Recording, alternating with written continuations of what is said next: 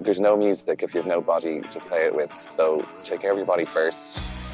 You getting into the gym and you lifting weights and working on muscles it's physical therapy for the benefit of your playing. The truth is, nothing works like just taking care of the simple stuff. Diet, exercise, and sleep. Take care of that and you'll be fine. Join us as two musicians and fitness coaches discuss strength, wellness, and fitness in relation to musicians, artists, and performance.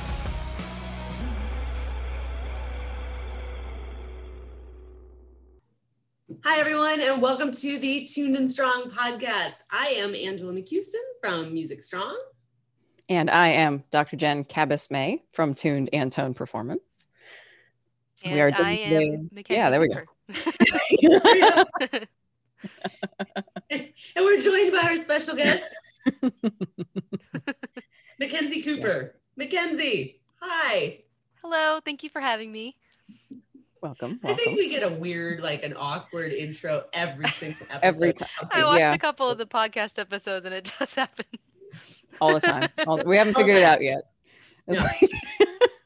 Took us, 7 or 8 episodes to figure out our name. So it'll take us a little bit more time to figure out how to introduce ourselves still. It is what it is, guys. So McKenzie, tell the world who you are and what your story is. And there's always this thing of we could introduce you, but I think it's always better if the guest just tells us their own words, Yeah, sure. So I am a 22-year-old flute player from Butler, Pennsylvania. I go to school in Youngstown, Ohio at Youngstown State University. I just finished my last semester. Unfortunately, I have not graduated yet because of a special situation. But yeah, I play flute and piccolo. I'm also very big into powerlifting, weightlifting, fitness, that kind of stuff. So yeah, my journey has been kind of interesting. This past semester, I was supposed to have my senior recital. Unfortunately, I have something called cubital tunnel syndrome, which means there is a nerve in my elbow that is compressed, which causes numbness and tingling in these two fingers. It is June now, and I have been dealing with this since January. You would think that I would have gotten that injury doing something in the gym, front squats, benching, something like that. No, I slept on my elbow wrong. I either slept with it bent like this or like this. I'm a stomach sleeper. I cannot train myself to sleep on my side or my back. I'm trying, but somehow I ended up like this or like this for too long and woke up. My entire hand was numb, shook it out, waited for it to come back. Everything came back except for this. And I started noticing that I was having problems playing flute, having problems with grip strength when I was deadlifting. So I went to a specialist and they diagnosed me with cubital tunnel. They sent me for an EMG and they actually didn't find anything. They said, you don't have cubital tunnel. So I went back to the specialist and he said, well, the EMG is more likely to find carpal tunnel and you still display all the symptoms. So we're going to put you into physical therapy, and if it doesn't work, then we're going to consider surgery, which would mean even more time off. So this means that I cannot practice as much as I need to for a senior recital. I can hardly practice at all without my fingers going numb. They say that the more bent your elbow is, or the longer you leave it bent, the worse the numbness will get. And even though it's flute, which is closer to a 90-degree angle, it still does bug me. I mean, think if you raised your hand up in the air for 10 minutes, your hand's going to go numb eventually. It just goes numb a lot more quickly.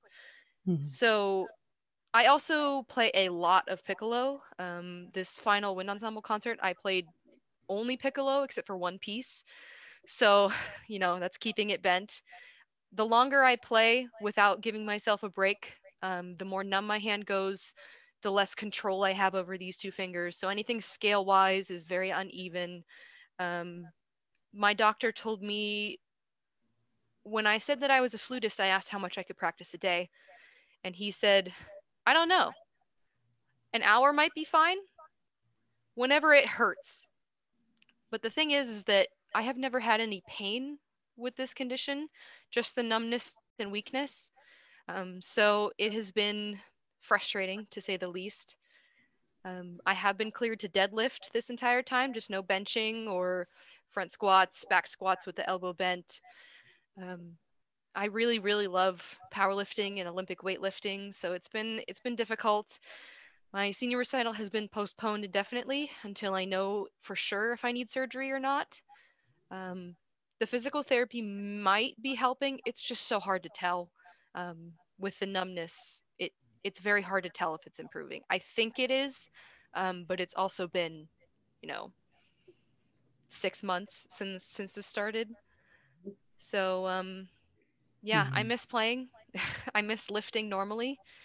Um, my doctors don't really know what to do with a musician.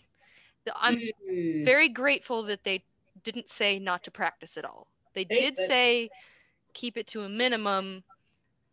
And then I said, well, a minimum for me is 2 to 3 hours a day. And they were like, no.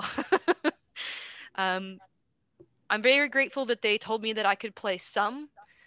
At least they didn't completely try to say, oh, just stop playing like they do with other injuries. But yeah, I got into lifting the end of my freshman year. I went through a breakup and like a lot of other women wanted to feel strong and confident again and started following some influencers on Instagram and thought they looked cool, but one day I was on my like not for you page, but the your explore page, and I came across Maddie Rogers, who's an Olympic weightlifter, and I came across Maddie Forberg, who's a powerlifter. And when I saw them lifting as heavy as they do, I thought, for lack of a better term, that is badass. And I want to feel that way. So I started without any programming, just kind of going on my own, just watching a lot of YouTube videos, a lot of form videos, because the gym intimidation is real. And I was very nervous when I first started. Now I walk in and I'm completely fine. I know for the most part I know what I'm doing. I've met a lot of friends through the gym, but I didn't start programming until probably a year ago, and it has helped so much to have an actual, not just a short-term goal or a short-term way to get to a goal, but over the long haul of a couple months or years. Um, all of my PRs have gone up. It's been super fun. My form is getting better.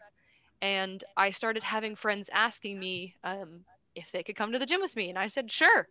Um, I am not a certified trainer, but you can come if you want, and I can try and help. And found out that I really, really like helping people lift. So I actually just a couple weeks ago, I'm starting my NASM certification. I'm a couple chapters in, and I am very excited to learn. By the way, some people are going to be listening to us and not seeing it. So for those who can't see, she's holding up the National Academy of Sports Medicine Certified Personal Trainer Workbook, textbook.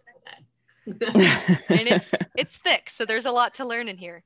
A lot. But I have never been so excited to learn, and I figured that if I need surgery this summer, I'm going to have a lot of time to rest, so I might as well just study while I'm in bed. And speaking of surgeries, I also am having another one.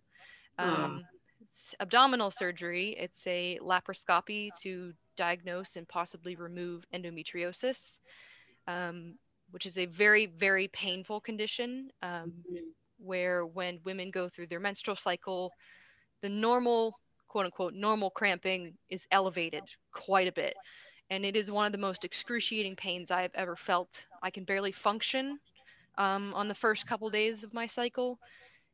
And yeah, I'm a little nervous about the surgery, but I have a good doctor, so I trust him.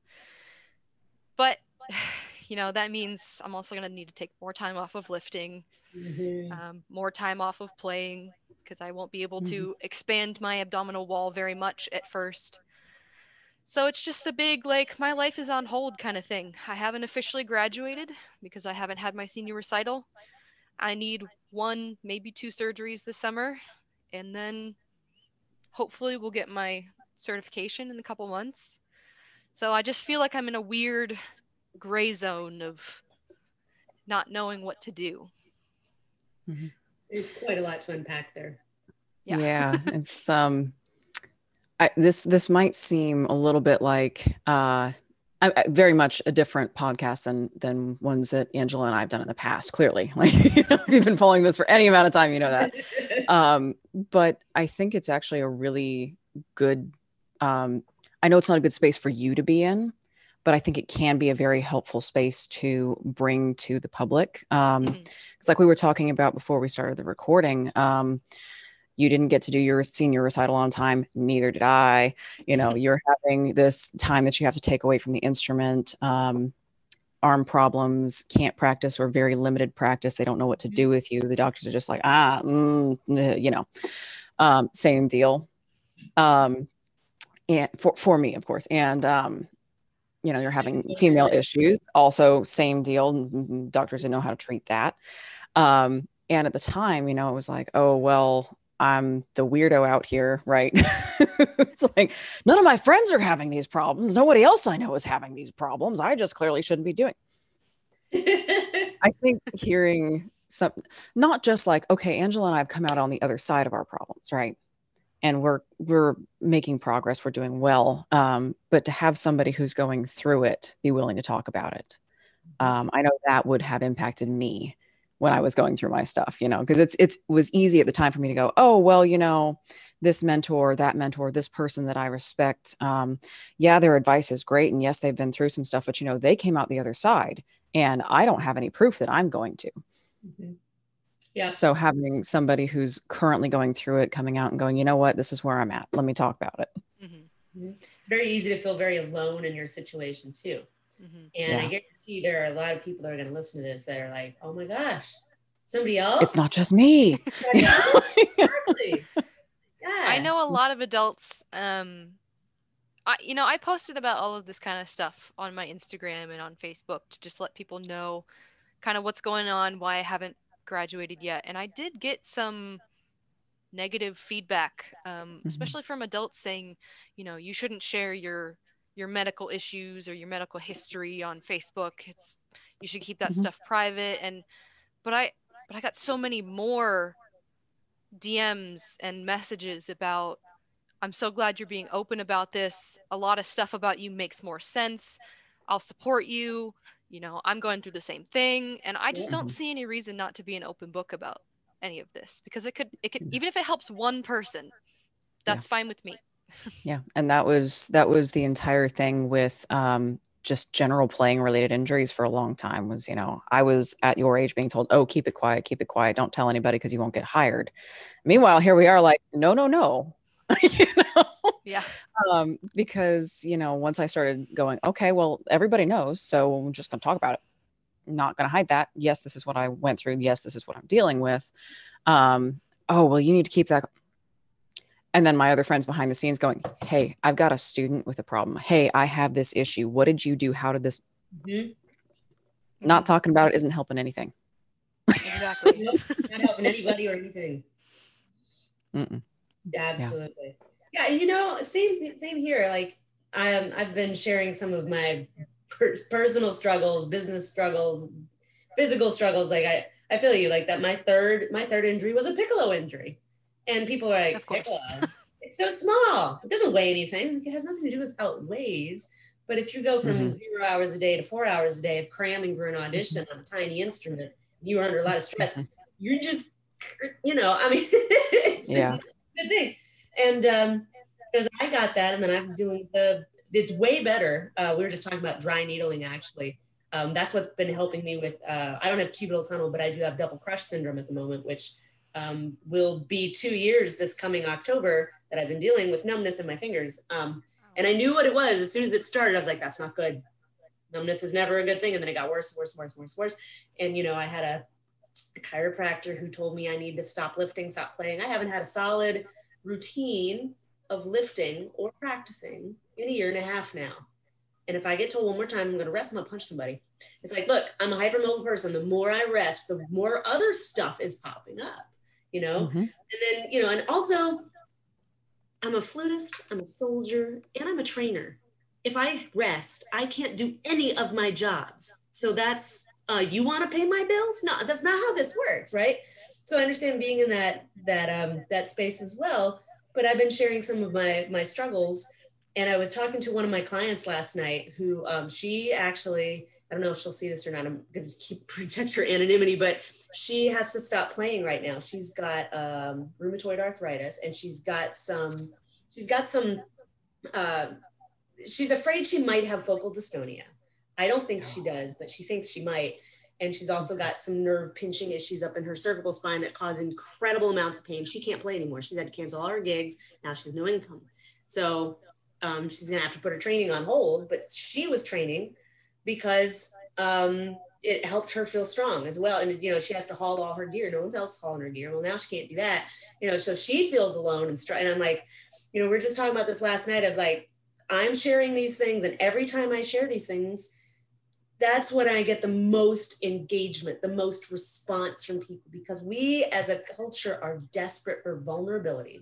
We are desperate for reality. We see so much of people being like, look at my beautiful life and all this money and all these things that I have, I'm successful. We don't see the struggle as much, right? It validates you as a person, that when people see you go through stuff, your successes mean so much more. And they also connect with you. And I was encouraging her, please share your story. She's like, I was kind of thinking about it. Oh my gosh, please do. You have no idea who out there is feeling like they are alone and you are in their exact same position. Yeah. Yeah. And it's like when we go through things like this too, just kind of tangenting here, related though. When we go through things like this, it's like, okay, well, now you're going to take your time here, McKenzie, to dive into the NASM. It's like, okay, so not only are you going to do the study, you're going to go through, this is that, this is the other thing that most trainers have, but most people I know who are trainers or coaches who have not had an injury, they're not the most helpful people, to be nice about it. Like,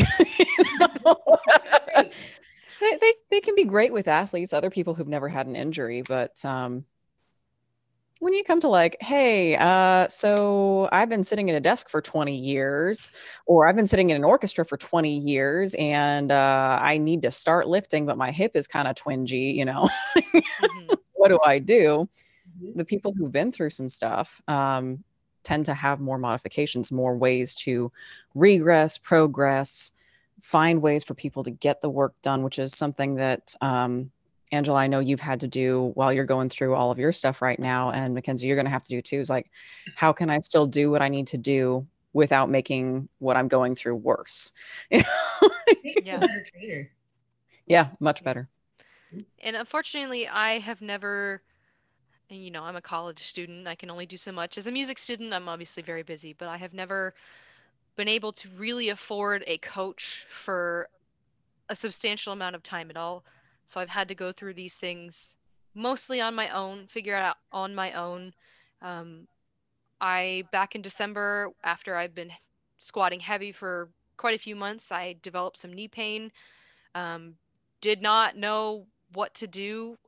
Did a lot of research, watched a lot of videos, and even towards the end contacted Angela to see if she had any other exercises, to see if I was doing anything wrong, and we collaborated a little bit, and eventually that knee pain went away. I did have to take some time off squats, but I did a lot of mobility work and, prehab as they call it, when I wasn't having knee pain. And so I've worked through that. I've worked through having tendonitis in my ankles, from an injury long ago. I've had problems with my ribs in my upper back, with them not slipping out of place, but the muscles getting very, very tight and very knotted. And now I'm dealing with cubital tunnel. I also have, issues with one hip is better with internal rotation, the other hip is better with external rotation. So I'm having to work through all of these problems by myself. And, people are coming up to me and saying, have you ever had problems with knee pain? Have you ever had problems with ankle mobility? And I'm like, yes, those are the things that I have problems with.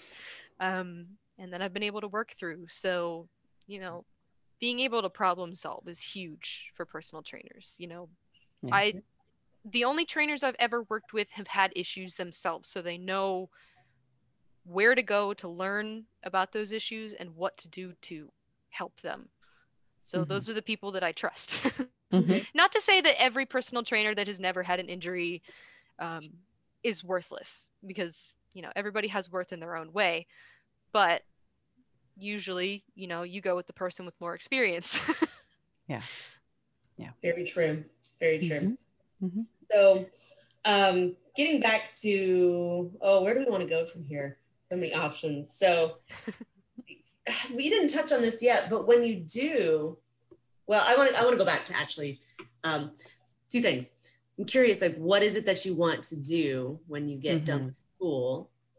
When you are able to finish, like, what are your next plans? But my other thought before we like go too far away from this is with the cubital tunnel. Right before we started recording, we were talking about dry needling, and I was talking about how that's helped me, and your doctor recommended that for you, and what it is and all that kind of thing. And neither of you guys have had any experience with that yet, right? I have not. Yeah.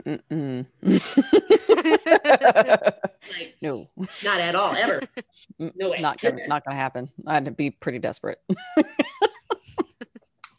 So for anybody who's listening, I can vouch for the efficacy of dry needling. And a lot of people ask what that is. It really kind of depends on if you need it, with the reason why.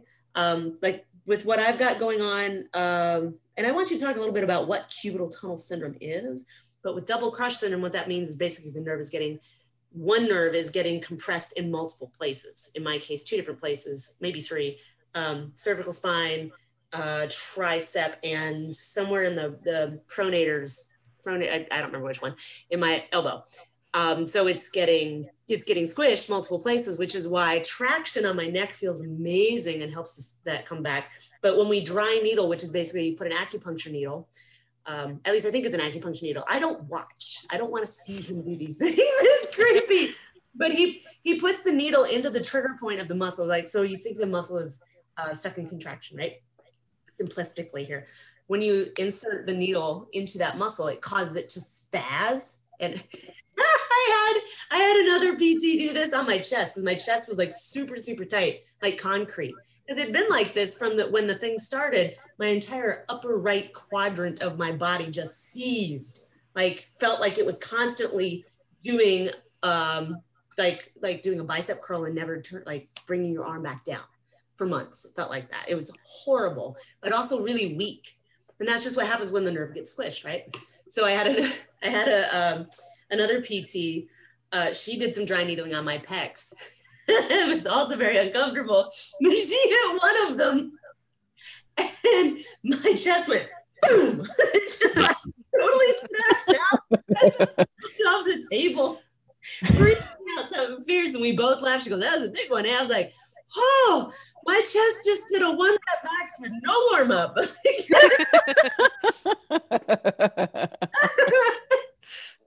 So like that's kind of what I refer to whenever that just totally spazzed out. But then it causes the muscle to relax. You feel like you've had an intense workout when you get done with a dry needling session, because the muscles are just spent. They're done. They don't function. They're relaxed. But hey, I get feeling in my fingers now. So something good to check out if you guys have not checked out. If anybody's had any experiences with dry needling, please leave them in the comments. Yeah, I mean, like I said earlier, I'm pretty much open to anything at this point, because I've had cubital tunnel for 6 months now.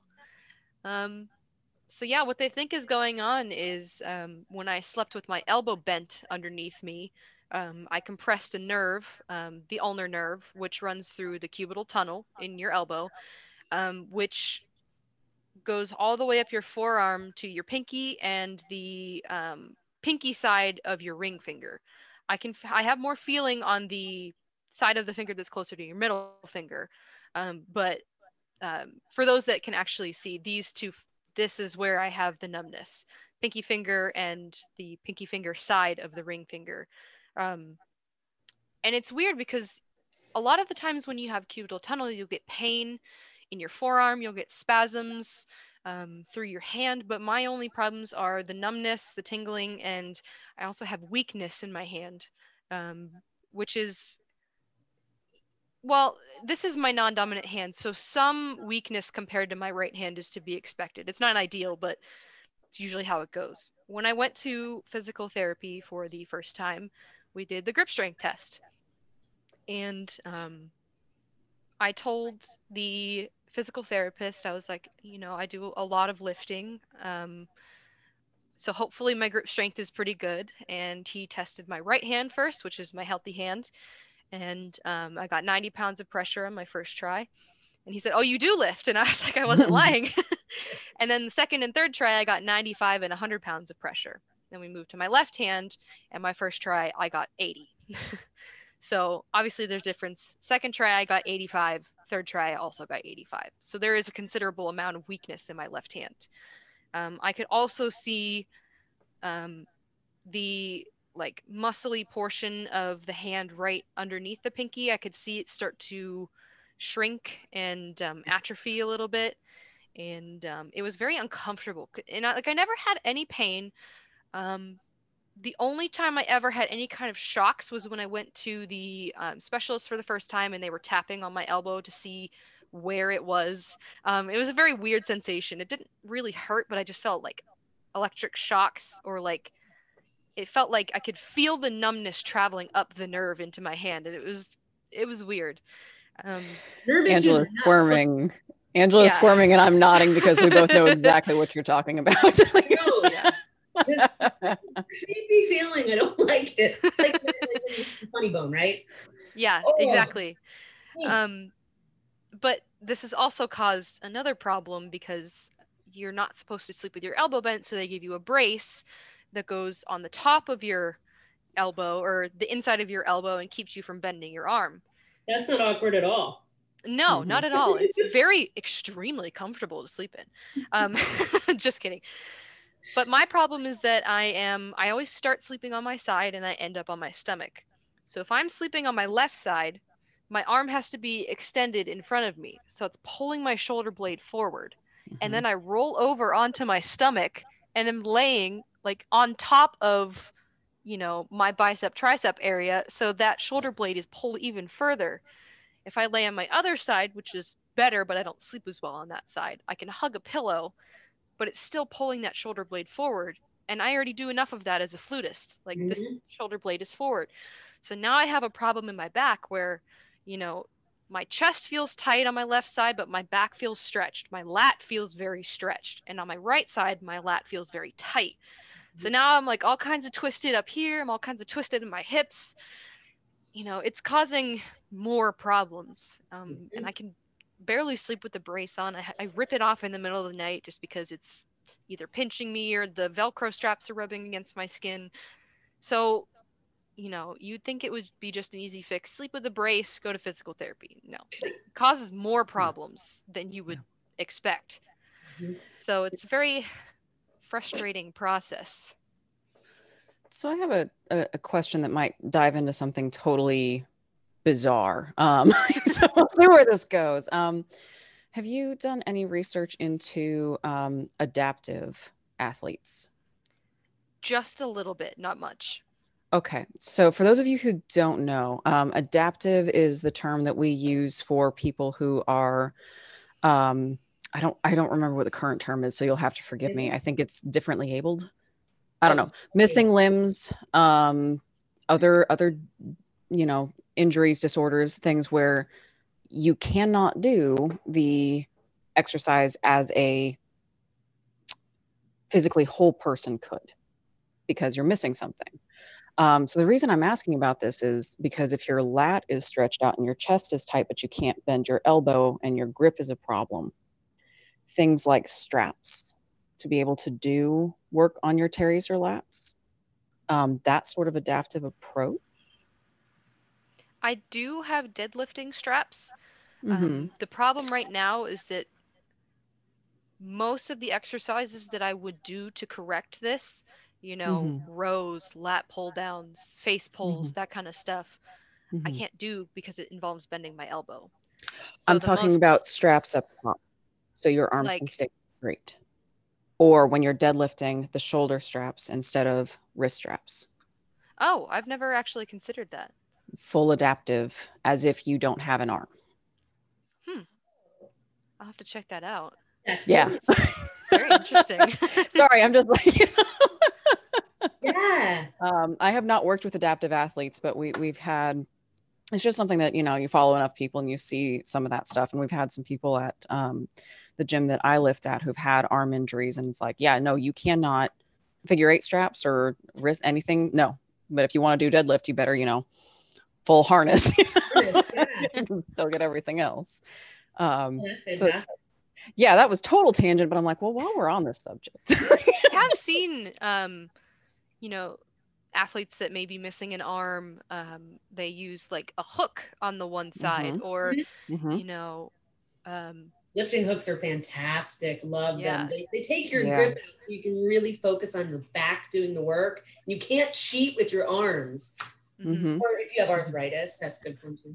Yeah. Right. I've also seen athletes, with one arm doing just single arm clean and jerks, single arm snatches, which is absolutely insane. Because the amount of mobility you need for snatches or clean and jerks alone is a lot, but to do that single armed, it's a lot of strength, and it's incredible to watch them do that. Yeah, and there's a lot more resources out there than I originally thought there were. A lot of that, I will throw some kudos out to CrossFit because they have developed a lot of that. They've got courses now where for their coaches specifically, it's like, oh, okay, you are, you've got both arms or whatever, but you're expected to potentially be able to deal with somebody who's missing a limb because you're in, veteran focused CrossFit gym. Okay, well, they've got tools now where it's like, we're going to physically restrict your arm, or like tie you down and like give you the tool that your athlete would be using and figure it out. Nice. So there's tools out there, which, if you're in that position, that might be something, somebody else in that position, also McKenzie, but also if you're listening, that might be something to look into. Yeah, of course. It sounds awesome. I've also seen, equipment of, I'm not at the point in my life where I could afford something like this, but if you see the belt machine, the belt squat machine, where you can squat with, a belt around your waist and, gets rid of any kind of involvement with the arms, or a safety bar squat, which is, your arms are kind of holding bars that are in front of you. I wish my gym had something like that. I mean, the school gym is awesome. Don't get me wrong. It has a lot of stuff that I wouldn't expect to be in a school gym, but it would be nice if I had some of those, extra special, barbells and stuff like that. Yeah. So where do you want to go? Like from here, what's your life plan? You think, well, maybe not life plan, but where do you see yourself in 70 years? But I mean, what are your thoughts? Like, where do you want to go from this direction once you do graduate, or even, Yeah. So my original plan, going back to the beginning of college, I came in as a music education major.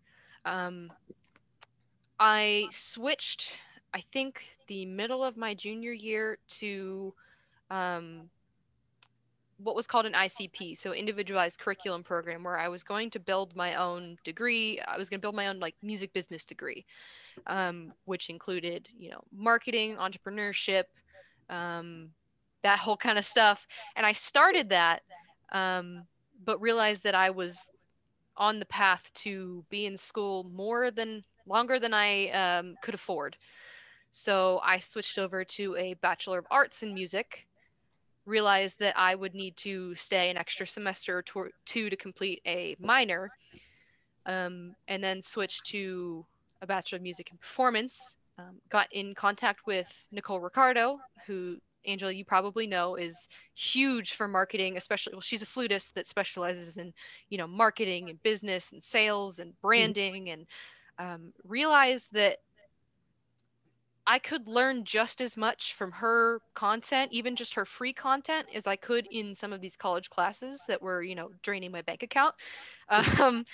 So I went the route of, doing performance, and my original plan was to go straight into grad school for either performance or conducting. And then COVID hit. And all of the large ensembles were shut down. And I, through that, realized that playing in the wind ensemble is one of my greatest joys in college. Our band director, who just retired, Dr. Stephen Gage, is a phenomenal conductor. And his rehearsals were sometimes the only things I look forward to in the days where I was, having a rough time. So to me, that meant I was not willing to go to grad school until those large ensembles were back for sure. That was, my number one priority. I didn't want to go back to grad school until I knew I was going to be able to play in ensembles again.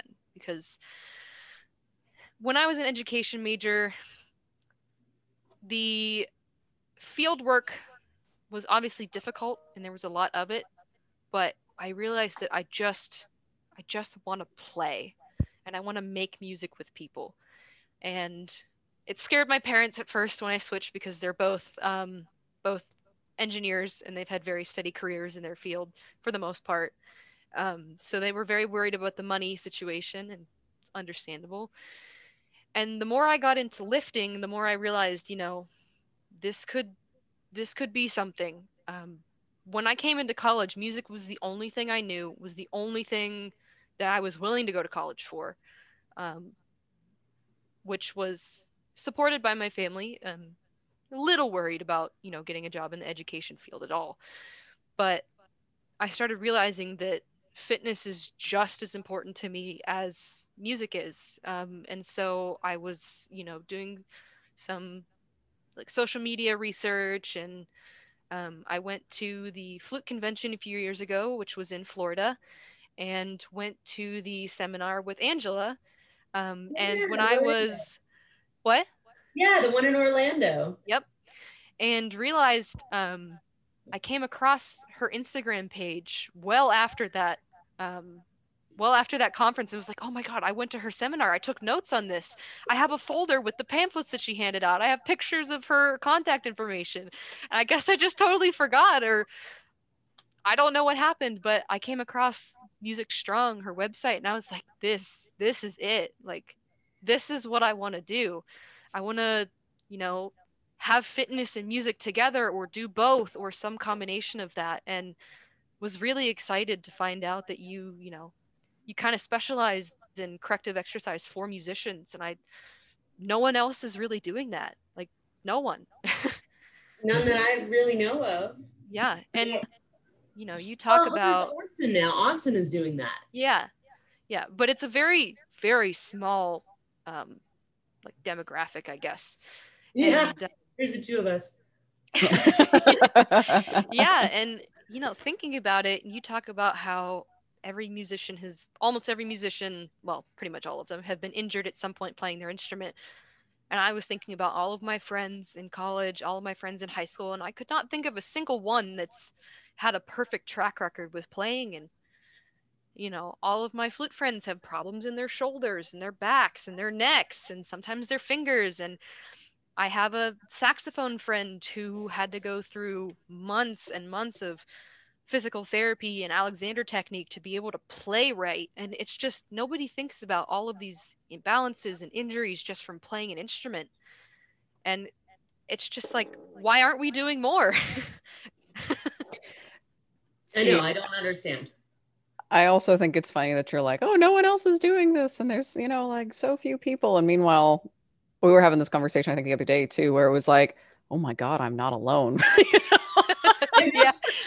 That's recently, I'm like, oh my God, there are other people who do this. Like, why don't I know about them? I want to learn more about them too. Like when I got started in this, I was it. I came up with the whole concept of strength training specifically for musicians and the whole imbalance thing, whatever. And I remember my professor at Florida State, Ava Amsler. I was at the Florida Flute Association convention, and I hadn't come up with Music Strong as a business yet. I was giving a presentation.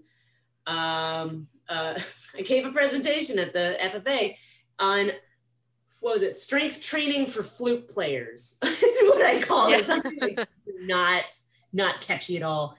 And I think, or the second one was called Lift, Play, Love, based off that movie. It was all like kitschy, right? but it was catchy, whatever. So, I mean, we were standing in line and she was talking to the clarinet professor who's like, yeah, Angela's doing this and that's, and she's all excited for me. And he was like, oh, good luck. I mean, he wasn't disrespectful, but he was not interested. And like, it just did not, and I remember like going through all this and getting me more injuries and another Piccolo injury after that. And then this and that. And I remember going through this being like, why am I the only one? Is there anybody out here doing this? Because I want to learn from someone else. And they're, no. I mean, I've been doing this 11 years now. It's like, now we're getting this influx of people, thank goodness, that are doing finally talking. Yeah. And I think social media has really helped that. And the pandemic actually really helped that because we're all at home now. We don't have gigs. We're able to rest, but then we get out of shape. And then we're all doing like home fitness and all this other stuff. And then it's just like, I just think there's been a really cool influx. So we're not completely alone, but I mean, ever thought about doing powerlifting for musicians? Yes, actually, yes. Nobody's doing that. I mean, no. Ben, what do you do? You're strongman, right? Strong, predominantly. Yeah, we'll integrate some powerlifting movements, obviously, but it's not my full-time deal. No. Okay.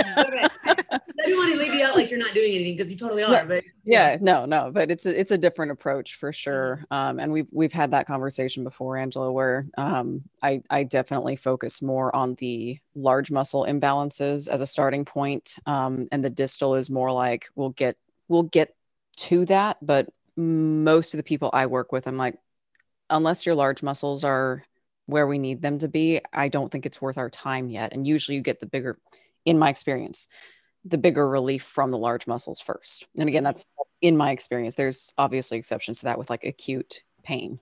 Yeah. Obviously, but yeah, sorry, tangent. All good. But yeah, I have thought about,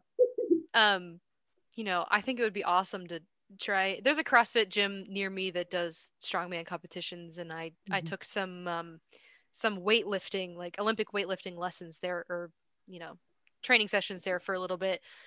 Wasn't there long enough to get involved with the strongman stuff, but it is very, very impressive.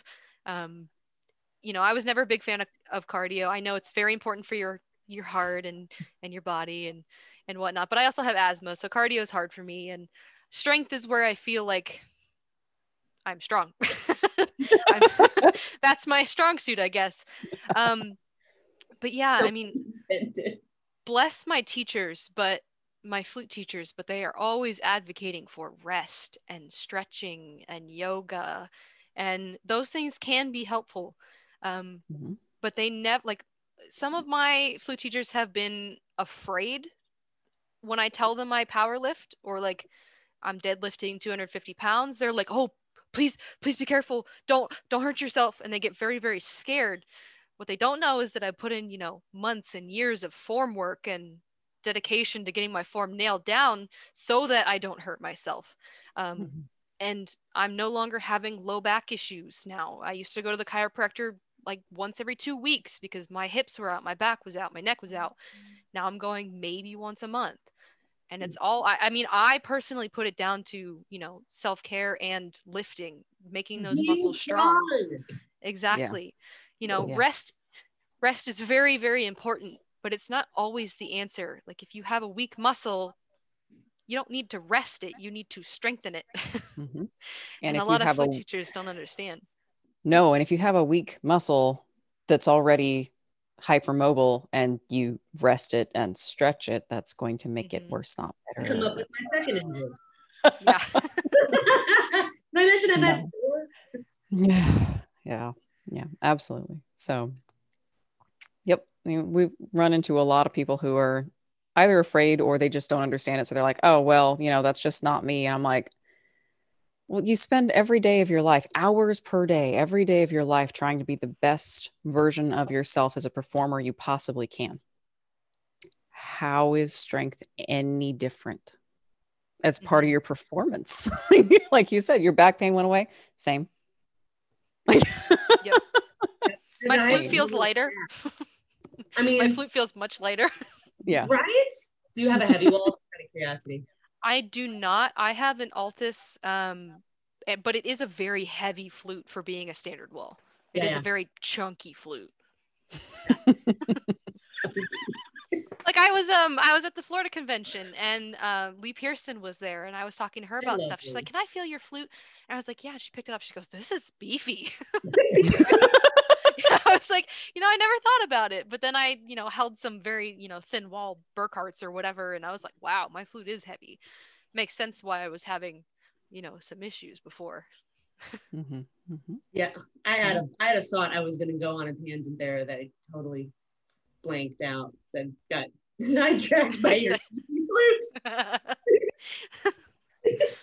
It's true, So we were just talking about, like how strength training can actually get rid of injuries. And I know you said that you had some hypermobility issues, and I do as well. I'm not crazy hypermobile, but there are a lot of females that are, and that's probably one thing your body is desperate for. It is craving stability. It's craving strength, and when it doesn't have it, it's going to create all these kinds of compensations just so you can move and live and do your life, right? So, I mean, I have noticed the more I've been resting a nerve, and nothing helps when it's a nerve issue. And this is what's so frustrating. You can't see nerve pain. You can't see that someone is like, I look fine. You look fine. But I'd get shooting electrical pains, like numbness, tingling, seizing. You can't see it. It's not like you have a cast, right? And so that's what's frustrating about nerve issues, is that people think you look fine. Like, what's wrong with you? Why are you not working out anymore? Why? What? Well, I told to rest. Well, rest didn't really help. And in fact, it made it worse because, as we say, we were talking about the atrophy, because the nerves getting squished, whatever. And so you've got weakness. It feels like the muscles are just like mine felt like just seized all the time, but yet weakness. And I can see where my triceps have just gone like deflated, and it's super frustrating. But like at the same time, what I'm noticing is that the fact that I haven't been lifting, and COVID didn't help with like the gyms closing and all that stuff, and I couldn't pick up heavy stuff because I didn't have anything at home. I have noticed that I get more and more and more different injuries because my body's just seeking that strength and stability from wherever it can get it. And when you lift full body and you're strong, a lot of those issues go away. I'm so tired of getting more injuries by resting. Let me say that again. Yep. I get more injuries by resting. Rest has created in a hypermobile person more injuries. Strength gets rid of them. Simple. Yep. I don't have knee pains when I lift. If I stop lifting, my knees start hurting. And my favorite thing is people telling me, "Oh, be careful with your knees." I'm like, oh, just stop. Go over there. Sit in the corner. One of my absolute most hated fitness myths is that nobody should ever extend their knees past their toes. I hate that so much. And for anybody listening, if you want to just go explore that whole topic, there's a guy on Instagram, Knees Over Toes guy. He has fantastic content. He's great. Yeah. But I have so many friends that are like, when I squat, my knees go past my toes, and I try to keep them back, but then I just bend over and hunch my back when I squat. And I'm like, you're allowed to move through your joints' full range of motion. It's not forbidden. And it's, when I was squatting, with my knees not going past my toes when I first started, I was having, back pain, and I was also not squatting to depth, so I wasn't getting the full, activation of the muscles that I was trying to target. And, it was just kind of a mess. And I have limited ankle mobility, so that's something I'm working on. But the more that I squat within my full range of motion without hyperextending myself, I do have some mobile joints. The better I feel. And like when I was training for, when I first started training Olympic weightlifting, I had decent mobility, but I was also very unstable. Like I would get to the bottom of a snatch position and I'd just be wobbling all over the place. But the more I did those movements, the more I did strength training, the more stability I had, which was huge for form.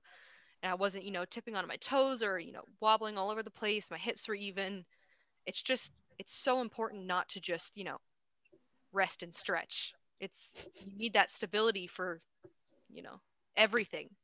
Mhm. Mhm. I literally just made a post about that last week. Did you see it? I did. Yeah. Yeah. I've been posting in these groups on Facebook. I'm posting in all these instruments. I've joined a bunch of instrument groups. So like a group for harp players, for clarinet players, for bass players. Bass player one is fun. Guitar, and violin. And so I'm posting these polls, and some people think I'm spamming them. I'm trying to sell them stuff, and I'm being creepy weird. I'm like, I was just curious. And one guy's like, and this is any of your business why? I'm like, okay, troll, you don't have to answer the question if it bothers you. Because it's anyway. Just a small form of research. You just want to find out more about other people. Yeah, and I'm trying to create dialogue in these groups among musicians and look at all these people who are dealing with stuff. And, that's a safe place for them because it's our instrument we're talking about, and so what I'm finding, oh my gosh, I found a couple of these posts, and I think this was, I think it was a guitar group. Yeah, it was a guitar group. And this person was having an issue, and I don't know what it was, but I thought, no. And all these people were like, you just need to rest, push through it till the end of the gig, then you need to rest and just do some stretches. I'm like, and that you're qualified to make that kind of, give that kind of advice. How do you know that's going to help? Actually, that can make his problem worse. And I'm so tired. Sorry, I'm getting on a rant here. I'm just like, I get so tired of people saying, you just need to rest. How do you know? Well, or you need to stretch. Well, how do you know what to stretch? How do you know how to stretch? Because you saw somebody do it once? This is not that simple, and like you said, there's two sides of this coin. If you only, and I feel like I say this every day, but if you only stretch what's tight and you never strengthen what's weak, that cycle of dysfunction will continue to perpetuate until you break, and you will at some point, just like a car. Like you don't wait to change the oil until the engine blows up. It's called regular maintenance, right? Yeah. Why is your body any different? It's your first instrument. Why not take care of it that way? If the car is blowing smoke, you don't just wait till it cools off and drive it again. You fix it. Right? Sorry, I will go off on this. No, it's all good. And I was talking with someone the other day, who was, he said, my hip flexors are so tight and I stretch them and it never works. And I'm like, well, sure? have you tried doing any strength exercises for him? He's like, no, because they're tight. I'm like, well, if they're tight, they're most likely weak. So have you tried doing any strength exercises for them? And he's like, no. Should I? I was like, you could try. You could at least try. And there's no harm in trying. And Short muscle is a weak muscle. Yep. Say it again. A short muscle is a weak muscle.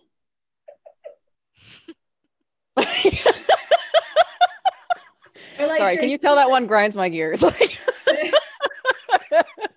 A rant fest today. They're like your hamstrings. My hamstrings are so tight, I got to stretch them. You see that beautiful little J-Lo booty anterior pelvic tilt you got going on? Your hamstrings about to pop off your body. Don't. I used to do that one so much. And it's funny. It's funny because, like, for me, my tightest muscle is my chest because I'm always hunched over. My shoulder blades love to come forward. They never like to stay back. And when they do, they're kind of winged. So I have to work on that a lot. My chest is always so tight. And I thought, I just need to keep doing that wall stretch. And as soon as I started benching and working on my back to pull everything, into the right position, I realized just how weak my chest was. And I thought I was supposed to be stretching, and I started benching, and I was like, I'm actually feeling those muscles work for the first time and not just pull super tight. And started working on my back, and then my shoulders came back, and everything was just like free. And it was a beautiful thing. And so many people are afraid of strength, but it's what has virtually fixed me. And so many ladies are afraid to work chest because they think they're going to lose the girls. You're not going to lose the girls. Do you know how much effort it takes to lose the girls? Yeah. They're going to be there. Yes, perky. Yes. And so many women are afraid to get bulky. That's so much concentrated effort. Come on. You know how hard that is? I'm like, girl, if you think you're gonna work out for 3 months and get huge like all of these figure competitors, I mean, if you're not gonna do that unless you're taking steroids or SARMs or anything Even like that. then, even then, Exactly. It's a full-time job to be a figure competitor. Exactly. Yeah. It's a full-time job. Yeah. You don't have that much time, energy, or effort, or discipline. Sorry, honey. You can't. No. There is a there's a woman on Instagram by the name of Meg Squats, and her mission is to get a barbell in every woman's hands and get more women into lifting. And I just think that's so good. And like, not everybody wants to be, you know, this super like lean and shredded person, but even just incorporating a little bit of resistance activity just helps so much. And I wish less people were afraid to just go to the gym and try. And so people are so anxious about, you know, well, everybody else is judging me and they're looking at me. No, people are there for themselves. Nobody else is looking at you. No, nobody else. No one is looking at you. No one. And if anybody is, who cares? You're there to improve yourself. What do they have to judge you for? Because you're there to improve yourself. The people who are usually looking at you are usually the laziest people in there. Yes. Right. If you have enough mental energy to stare me down while I'm doing a new exercise, then you have more to worry about. Go back to your set. Like, Get out of the rack with your bicep curl. No kidding. Almost always people who brag about skipping movements in their workout, and I'm like, this is why you're weak. Like, give yourself 6 to 8 weeks, you're probably going to be out lifting them. Like, even if it's a dude staring at you and you're a lady, like, no, you're going to be fine. Not something you have to worry about. One of my friends the other day said, like, he's like, don't worry about all the other men in the gym. You can outlift half of them. And I was like, are you saying my goal is to intimidate men? And he's like, well, is it? And I was like, maybe. No, it's just a nice fringe benefit. Just like, strong, yeah.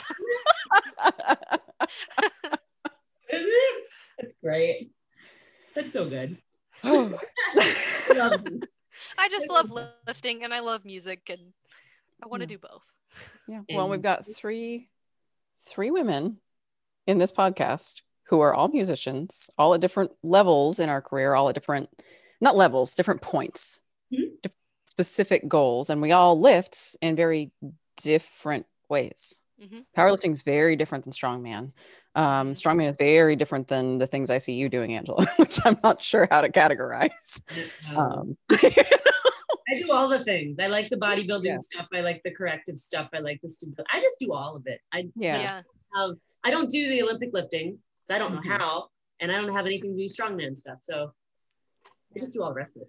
When I first got into lifting, I was like, can I call myself a power building Olympic weightlifter? People were like, you might want to specify, get more narrow with your goals. But I was like, I don't know, I just like all of it. It's fun. Yeah. And most good strength programs, regardless of what your, area is, like, okay, so I'm predominantly doing strongman, but I absolutely incorporate bench press. That does not go away, even though that is not typically a strongman lift. I absolutely incorporate bodybuilding. There's a lot of benefit to that. About the only thing I don't do anymore for myself is weightlifting, but there's absolutely a benefit to weightlifting fundamentals for a lot of clients. Not all of them, certainly not all of them, but a lot of them. And if you want to get into strongman, you don't know how to do a clean, like a log clean. An empty bar is not a bad way to start. No, you're going to use, pipe. right. Just to get the mechanics of, like, come on. We all do a little bit of everything. That's one of the things I think is a good way to spot a good program and a good trainer and a good lifter. Absolutely. Was there, before we wrap up here, is there I'm not sure that the only thing I think we didn't cover is some of the female issues, and I don't know if you guys want to get into that or not, or save that for a date. Is there anything on that journey that you wish people knew, or you have advice for, or y'all want to dive in? If we dive into one of the female issues, the one that McKenzie and I share, I don't officially have a diagnosis yet, but I'm being tested for it. that for me will be an entire episode. Yeah. Because I've lived with it my whole life. So I've got a lot of information that I'm happy to talk about, but it'll be another hour. Yeah. Fair enough. Okay. I could say a little bit of something about the endometriosis. The biggest thing that I have to say is that there's a quote from my doctor. He said, "Your period cramps should be an inconvenience at worst. They should never be unbearable." Mhm. And for me, I always went, to my gynecologist and was like, "Look, my cramps are really bad." And they're like, "Oh, just take birth control. Just take birth control." And I got on birth control at a time when I had just started anxiety and depression medication. And so my mood was just like whack. I didn't know what symptom was coming from what medication. I didn't know what the birth control was doing to my body. Um, I actually gained like 60 pounds from my, I think, sophomore year to my senior year, somewhere in college. Whether that is PCOS or stress or, I know some of that's muscle, but still, it's a lot of weight and it was very uncomfortable. And I also deal with like a lot of bloating and a lot of, I also have cysts on my ovaries. And but the biggest thing to me was that my period cramps were completely unbearable. The first couple days, the first day or two, I can barely walk. I can barely get myself to the bathroom, which for those of you that can see is 10 feet. It's right across from my bed. I cannot go to work or school. There's no chance for the first 2 days. I would throw up. I would pass out from the pain.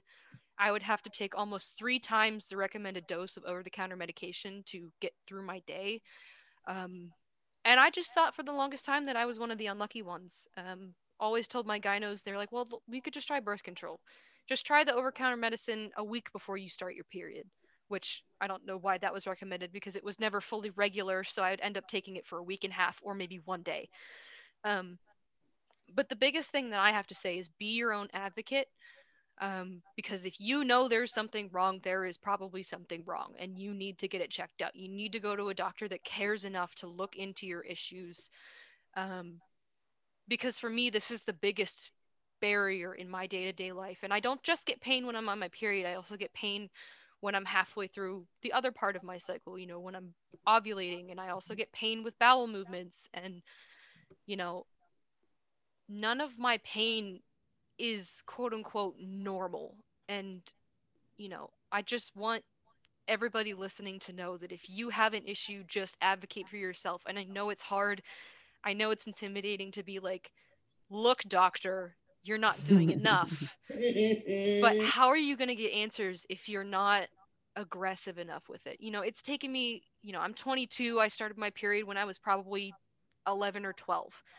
And I was on birth control for 6 years, and it messed with my mood. And some birth controls are great, but the one I took was not good for me, I don't think. And I took it continuously, so I never had a period during those years. Or if I did, it was just the withdrawal period. So I might have accidentally made my period worse by just masking the symptoms for so long. And then once my body got its hormones going again, it just decided to make everything worse. Um, so if you think there's something wrong, go get it checked out. Go to a specialist. Try to find somebody that works in your insurance because they can be expensive. But if you have debilitating pain, it's not normal, and you need to go ask about it. Yeah, none of that is normal. And I know Angela and I've talked about this a lot. It's like there's always another doctor. Mm-hmm. There really is. There really is. And especially right now when people are accepting online consults. Mm-hmm. You don't even have to necessarily stay in your area. Some people will see you Yeah. online. Do your own research, like whether it's an injury or the female issues and like the things you're talking about with coming off of the medication, way more normal than I think anybody was led to believe. The women I've talked to who have since come off of Mm-hmm. birth control, there's been a lot of why weren't we told about this when we got on? Mm-hmm. You always see doctors talking you through the process of getting on a medication or upping the Mm-hmm. dosage, but you know, I'll be open here. I've gone to therapy for some, anxiety, depression, insomnia issues. Not one of my psychiatrists ever talked to me about how long I should be on this medication, or if I wanted to down the line, how do I get off the medication? Like, we've gone through changing medications, but there is no talk about, well, you might need this for a couple of years, you'll go through therapy, and then you could probably come off of it if you're ready. They just put you on it and don't say anything else. You go into those checkup appointments and they're like, how you doing? And you're like, I'm okay. And they're like, good, keep doing what you're doing. Bye. Yeah. And that's it. So, as much as the medication helped me, they never told me how to get off of it. And sometimes I wish I wouldn't have gone to the doses that I did, because I was on a very, very high dose of Zoloft and a very high dose of Trazodone. And the withdrawal as I come off of those medications has been horrible to deal with. Yeah. Horrible. So I wished I was talked through more of that process. That's really serious. I mean, I cannot believe they sorry, I'm just incredulous. I have no words right now. I can't believe they didn't talk through that at all. Yeah, and a lot of psychiatrists, when you're going through the tapering process, they don't check in with you during that unless you call them. They will say, okay, come back in a month when you're halfway tapered off this medication. Or come back in a month when you're fully tapered off the dose you're on now. Or let's taper you off while putting you on another medication. And they may talk about the side effects if you ask, but at least the doctors that I've been to, there is not much discussion about coming off of those medications and the side effects of coming off those medications. Like, if you've ever been on any kind of antidepressant pills, brain zaps are a big deal. They feel like an electrical jolt every few seconds when you look too far or you move your head too fast. So it can interfere with a lot of daily life too. And I know there's a whole this could be a whole nother episode in itself, just medication. But yeah, I mean, those are the things. If you're going to get on medication, it can help you. It can save your life. But just maybe take a little bit more time than I did to think about how you might want to come off those medications someday. Not just, okay, we'll go on this and see if it helps, and then I'll just stay on it forever. Yeah, do the research, because nobody's going to do it for you. Hate to sound grim, but nobody else is going to do it for you, and nobody else is going to care as much as you do about it. Maybe some loved ones, but if they don't know what you're dealing with and they don't know your body, Yeah. I mean, so there was a whole lot. There's a whole lot to talk about that could go into tons of different topics, but yeah, be your own advocate, do your research, talk to people. Yeah, and I would say if you have the opportunity, vet your doctors, find out, the doctor I see for all my hormonal issues, I have no hormones. Seriously, I don't have anything. Nothing works. I don't produce anything. So we got to supplement all the stuff I don't have. So the deal is I have hypothyroidism, and it's not a little bit. I am so tired of other people being like, oh, just have some iodine and maybe eat some more seaweed. I'm like, no, my body ate half of it. It's gone. I don't, seaweed isn't going to fix that. Okay. It's gone. Thyroid issues run very deeply in my family too. So I'm due for something. Yeah, and it's really common in women. Every woman in my family has it. It took them forever to diagnose it, as passing out, super low blood pressure. My blood pressure was 86/60. It was bad, something like that. And that was normal. If it got into the 90s, it was kind of high. And my good cholesterol was elevated. So they thought it was a good thing. No, that's a sign, and all these other things. And in any case, when I say vet your doctor, the doctor that I still see is in another state. I make a point to go visit in person. He has hypothyroidism himself. He gets it, and he explains the whole thing to me every single time I see him. I don't remember. Dude, it's been 10 years. I get it. But he's a regular doc would just look at your TSH and say, oh, we've got a whatever. This is repressed. But then you'd probably be feeling terrible because you know what? You don't have any TSH. So we're repressing what little tiny bit you have because we're replacing what you don't produce. And also what you don't produce, if it was producing, doesn't convert to the active form anyway. And they probably just put you on Synthroid, and that doesn't work for you because you don't convert. But they wouldn't tell you that. And so you'd be running round and round. He goes, yeah, so story numbers, we don't care about TSH. How do you feel? Literally every day. How do you feel? Do you have any heart palpitations? Can you sleep? Do you get any hot, like night sweats or hot flashes or anything like that? And then he educates you every single visit. He educates you on like seeing him every 6 months. And he goes, okay, how old are you? Okay, you might start thinking about this. Just be aware if you start getting hot at night, you might need to dial back. And then they're looking at my numbers going, you know what? A regular doc would say, your levels are way too high. How are you feeling? I'm like, I'm tired. And they're like, yeah, because you're starting out the day at X and it should be Y. So why don't we up it? Whereas a normal doctor will look at you and be like, we got to take that back. Your numbers are blah, blah, blah, blah.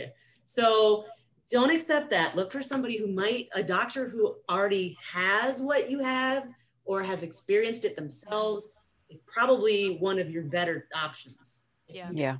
Find them at all. Yeah. For the endometriosis doctor that I went to, I have been to, I think 4 or 5 gynos at this point who I've talked about the cramps with, and they're all, doing these methods of, take a hot bath, drink hot water, that whole thing, take your Aleve or whatever.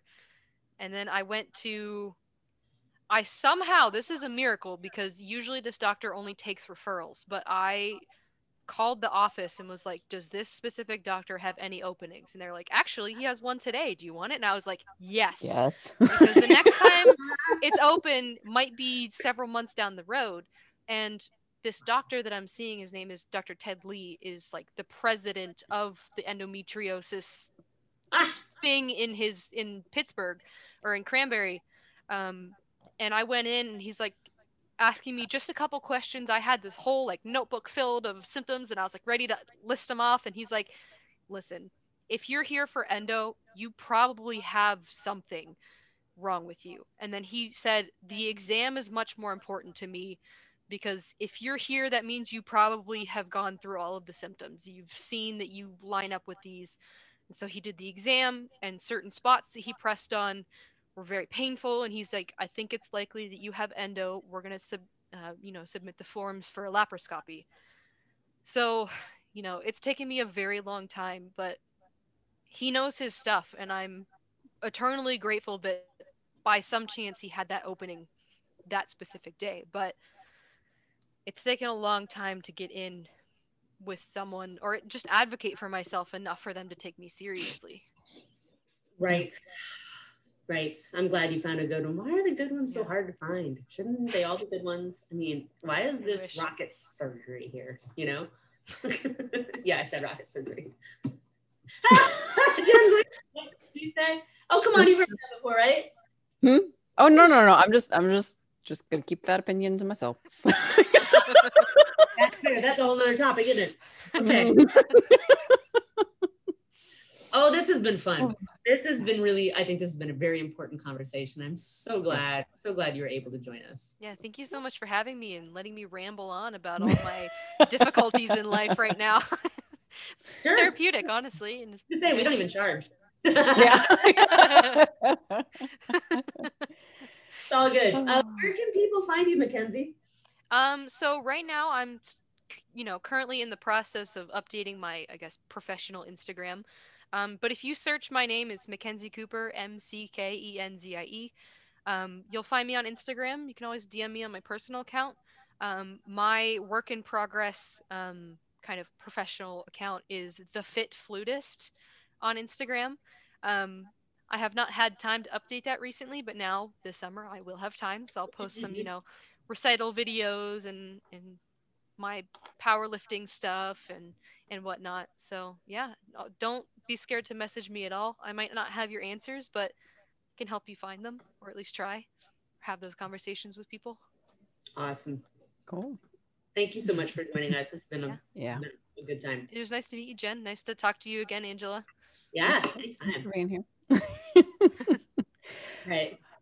All right. Well, I think you guys know where to find us by now, right? We're currently on Anchor, Tuned and Strong podcast. There's discussion of moving, though, so stay tuned for that. Yeah. We might be shifting, but we're available on all your other major podcast platforms. You can find me Instagram and Facebook at Tuned and Tone Performance, and my personal one, of course, is at Doc Beefcake. Every time you say I know. I love it. And Angela, let's get your plugs in too. I'm at Music Strong everything. Instagram is Music Strong Fitness. Everything else is either Music Strong or Music Strong Fitness. And if you are looking for show notes, they are on my website at musicstrong.com. We have show notes for every single one of the episodes now, and you can find all the information on all the people we've interviewed and all the subjects and all the things. So check that out. And if there's somebody that you think we should interview or talk or a topic we should discuss, please let us know. Hit that subscribe button and share with your friends. Woohoo! Thanks, guys. All right. Bye. Bye.